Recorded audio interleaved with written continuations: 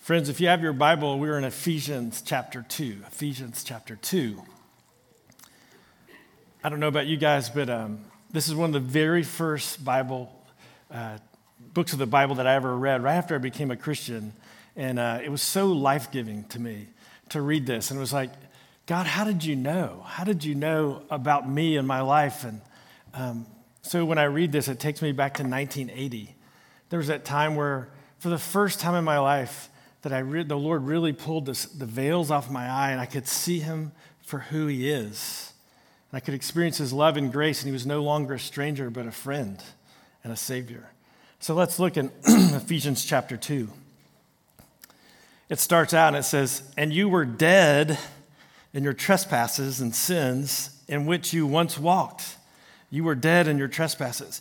You know, the one thing I know, and David, I know you would know this as a doctor, but as a paramedic, one thing I know is when somebody's dead, they are dead. They cannot help themselves. I've done CPR probably, 50, 75 times. And the thing I can tell you is when we'd have somebody on a monitor, right, and they're flatlined, there is nothing they can do to help themselves. Nothing. No amount of goodwill, good nature, good anything. They're dead. They're dead as a doornail. You know, where they say dead men don't tell tales, dead men also can't help themselves. They're incapable of doing anything. And so when the Lord says here, you were dead in your trespasses and sins, in 1980, for the first time I grasped, Lord, you know exactly what it's like to live life outside of Christ, to live life outside of forgiveness. I know what it is to stumble around, and maybe on the outside you look pretty good, and everybody goes, oh, aren't they a nice person? But inside, you know who you are. You are lost. You have no hope. You have no life. You thought you were your own God, and suddenly you realize that you're not. And the weight of sin presses upon you. The weight of sin and the shame and the condemnation. And so when Paul's writing to the Ephesians that you were dead in your trespasses and sins, a lot of us could say, yes, I remember that. I remember what it was like to be outside of Christ. And we're not saying that we never sin now. 1 John is very clear. If we say we don't sin, we deceive ourselves and the truth is not in us. So we're not saying that we're perfect. We're not saying that we don't sin. But the difference is before, we were dead in our sins and we had no help and we were lost, cut off, poor, blind, pitiful, and naked.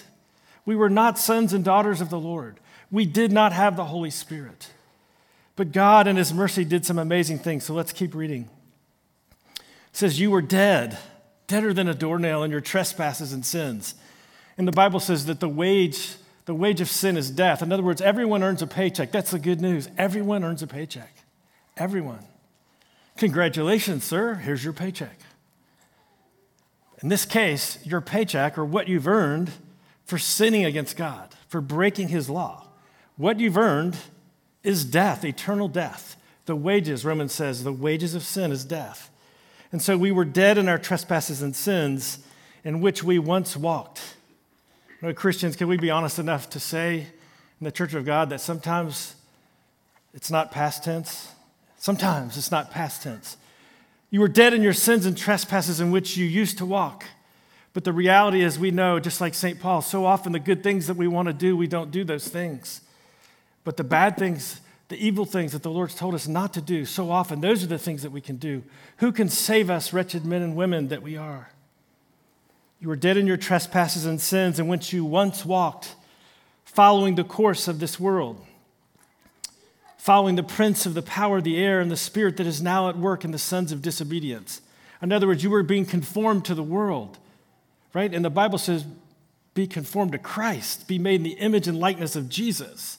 Don't be conformed to this world. It's not that we hate the world. Christians do not hate the world. God made it. It is good. God said it is good. But the world is broken and it is fallen. And the world has rejected the one who made it. You were dead in your trespasses in which you once walked. You were following the course of this world, following the prince of the air, that is the evil one, the devil, Satan, the spirit that is now at work in sons of disobedience. It says in verse 3, among whom we all once lived in the passions of our flesh. And so there's really no room for boasting, is there? I mean, it doesn't matter whether you're a bishop, you're a priest, You're in the first row, you're in the back row. You come once a month, you come 4 times a month. One thing we know about each other is that we've all sinned. All of us like sheep have gone astray. We follow too much the devices and desires of our own hearts. It's what we do naturally. We just sin against God. We sin against Him. And so we have this terrible condition where we're dead. We can't help ourselves. We're lost and dead because of our sins. And it says, and if that was the end of the story, it'd be very bad news. But look in verse 4. Remember how I always tell you when you see the word but in Scripture, B-U-T, not B-U-T-T. When you see the word but in Scripture, pay attention because God's about to do something great. We're in this hopeless condition, dead in our sins, unable to help ourselves, being conformed to the world. It says, but God being rich in mercy, because of the great love with which He loved us. But God being rich in mercy because of the great love with which He loved us, even when we were dead in our trespasses, He made us alive together with Christ.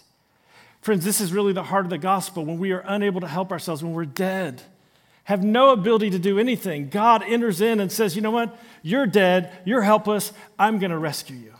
You're dead. You're helpless. You have no ability to help yourself. I will rescue you. I will save you. But God.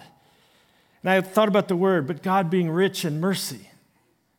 What does the word mercy mean?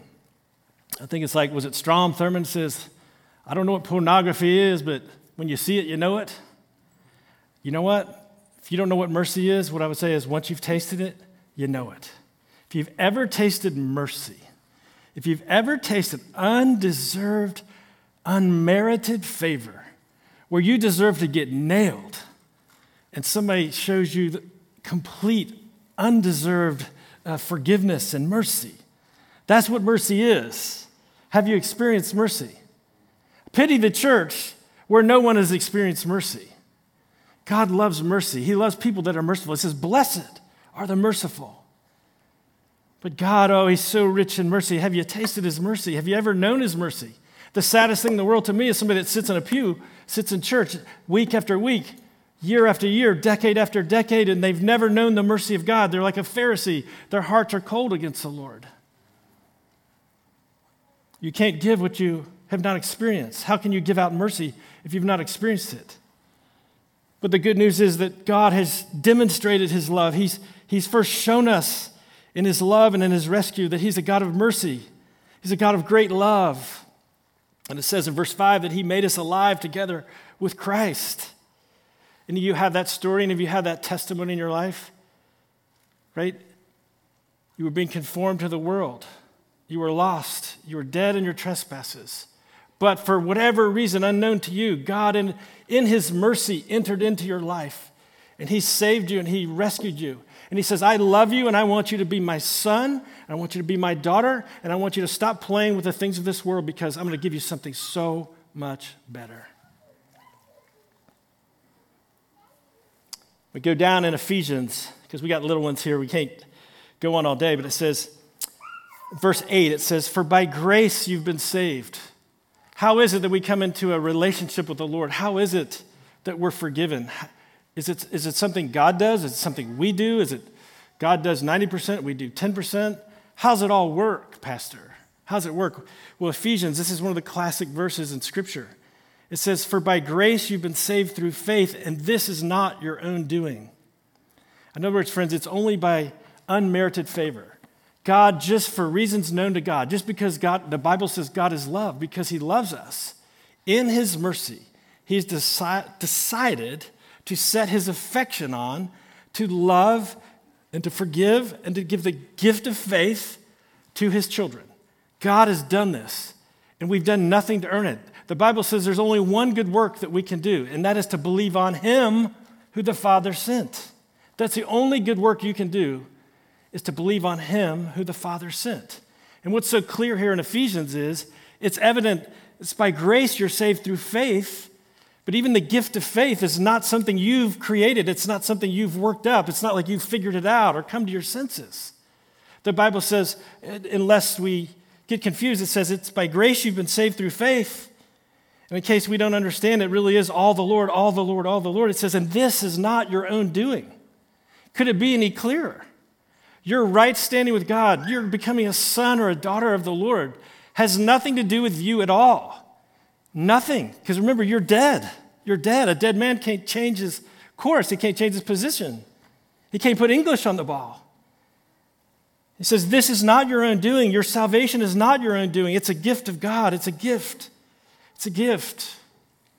I'm always so confused when I hear about these people that walk with Jesus for a while and then they take some hard knocks in their life. Who hasn't had some hard knocks in their life? And all of a sudden, they're deconstructing their faith and throwing Jesus out in the back 40. But what I would argue is if that's happening, not the hard things, because those things surely will happen. But if Jesus gets thrown out on the back 40, what I would consider this morning is that maybe they've never tasted the mercy of the Lord. You know, it's pretty hard to chuck Jesus on the back 40, to throw him out, the baby with the bathwater. It's hard to throw him out when you've tasted his mercy. And my question this morning is, have you tasted his mercy? Have you stood under his mercy? Have you stood under his fount of mercy? Do you know what it is to be cut off from the Lord, even as a Christian, and to turn your back on the Lord and not be walking with him? And everybody thinks you're walking with him, but you're really not walking with him. And God, for the 99th time or the 999th time, says, you know what? Stand under the fountain of my mercy. Stand under the fountain of my mercy. I love you. I love you. And so the Bible's clear here in Ephesians. It says, for by grace you've been saved through faith, and this is not your own doing. It's a gift of God, not a result of works, so that no one may boast.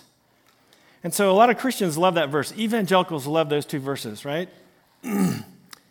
By grace you've been saved through faith, and this is not your own doing. It's the gift of God, not a result of works. And so a lot of Christians, a lot of evangelical Christians would say, see, works aren't important to God. I've heard people in this pulpit preach that. Works are not important to God. And I said, you know what? You're not reading the scripture. Works don't save you, right? Works don't save you. How is it we come into a right relationship with the Lord? His mercy. How is it we become in a right relationship with the Lord? By grace. How is it we become in a right relationship with the Lord? Through faith, and this not of ourselves. And so the question is, what does God say about works? What work do you have to do to become a son of God? What work do you have to do to become a daughter of the Lord? Believe on him whom the Father has sent. That's the only work, and that's what the Bible calls faith.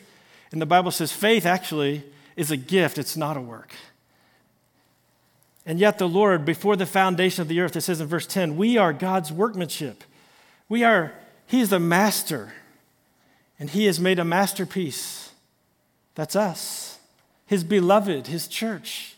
We're his workmanship. And he's made us, he's created us in Christ Jesus for a purpose. Did you know you have a purpose for being on the planet? Do you know that you have a purpose for being on the planet? And it's not simply to get a good education so that you can make money, so that you can be comfortable. No, the reason that you're on this planet, the reason you're here, is that God has created you and saved you in Christ Jesus for himself and for his glory. The Bible says you, if you're a believer, are his workmanship. And he has created you in Christ to do works that give him glory. And so, yes, how do we come into faith? By grace through faith. There's not a single work that opens the door for you to come in to become a son or daughter. But don't be deceived. The Lord does have good works for you to do. God doesn't hate works at all. He loves works. He's called us. He says, before the foundation of the earth, he's created good works for you to walk in. To walk in. My question this morning is, are we walking in those good works? You don't have to do all good works. You don't have to do everything. We just have to walk in the good. We have to walk in the good works that God has ordained for us to do. We are his workmanship, created in Christ Jesus for good works. Okay, there's one more thing. So this passage from Ephesians talks a lot about us and the Lord. Us and the Lord. But it also has a horizontal component. Look down. I want you to look really quickly. Did you know that the Jews and the Gentiles didn't get along? Did you know that the Jews hated the Gentiles? They called them like Gentile dogs. You're a dog. There was great hostility between Jew and Gentile. To the righteous Jew, that Gentile was unclean. He was no better than a dog. And the religious Jews hated the Gentiles. They called them the Goyim. The Goyim. And so there was this hostility. And as Jesus was bringing people to himself, all of a sudden you had people that were Jewish who were followers of Jesus, and now the gospel goes to the Gentiles, and they're also becoming followers of Jesus. But the problem was that Jews and Gentiles really have no dealings, just like Jews and Samaritans. And so there's this hostility, there's this division, and the Lord would have none of it. Have you seen any division in our day? And there's so many solutions. There's so many solutions. If you post this many times to Instagram, if you put this right picture up, if you say the right hashtag, if you say the right meme, what I want to tell you, you're free to do all those things, but those things will never break down the wall of hostility. They'll never bring the shalom of God, the deep, abiding peace and unity God wants for his church. And it says, therefore, remember at one time you Gentiles in the flesh were called the uncircumcision by what is called the circumcision. It goes down to verse 12. Remember that you were, at that time, you're separated from Christ. You were alienated from the commonwealth of Israel, and you were strangers to the covenants of promise, having no hope and without God in the world. You see, the Jews counted the Gentiles as almost like lepers. They had no hope. They were cut off. They were not part of Israel, separated from Christ. But it says in verse 13, but, remember I told you that word's important? But now in Christ Jesus, you who were once far off have now been brought near by the blood of Christ. In other words, the solution to the hostility that exists in our world and in our hearts is not something from the outside, it's something the Lord is doing. In the midst of this brokenness and this separation, it says, but God, but Jesus does something. What does he do? He says, now in Christ Jesus, you who were far off have been brought near by the blood of Christ. For he himself is our peace. He made us both one, and he, the Lord, has broken down in his flesh the dividing wall of hostility. And so, friends, we didn't aim the scripture. I hate it when people dial a scripture and start preaching at me. But this was the scripture appointed for the day. This is where we were, and how perfect that the Lord appointed this. Not only that we would know of his grace and his mercy, not only that we'd know that he's created us for good works to walk in, to the glory of his name, but the dividing wall of hostility between Jew and Gentile, in our case, between people of color and people that are Caucasian. There is a wall of hostility.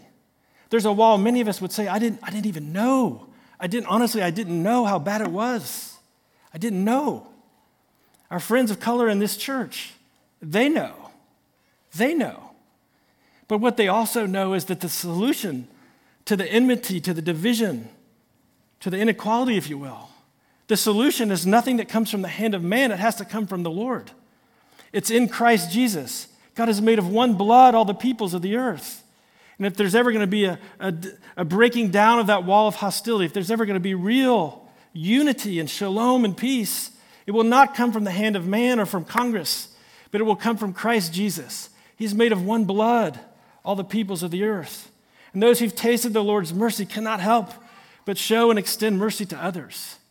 And so, friends, I'm excited this morning for what God has done personally for us, but also what he's going to do horizontally through us and with us, that he himself is our shalom and our peace. And we don't have to fear, though the earth shake and the waves are above our heads, that we know that Christ our Lord, it will make all things right. We put our eyes on him, the author and finisher of our faith. And now the blessing of God Almighty, the Father and the Son and the Holy Spirit. Amen and amen.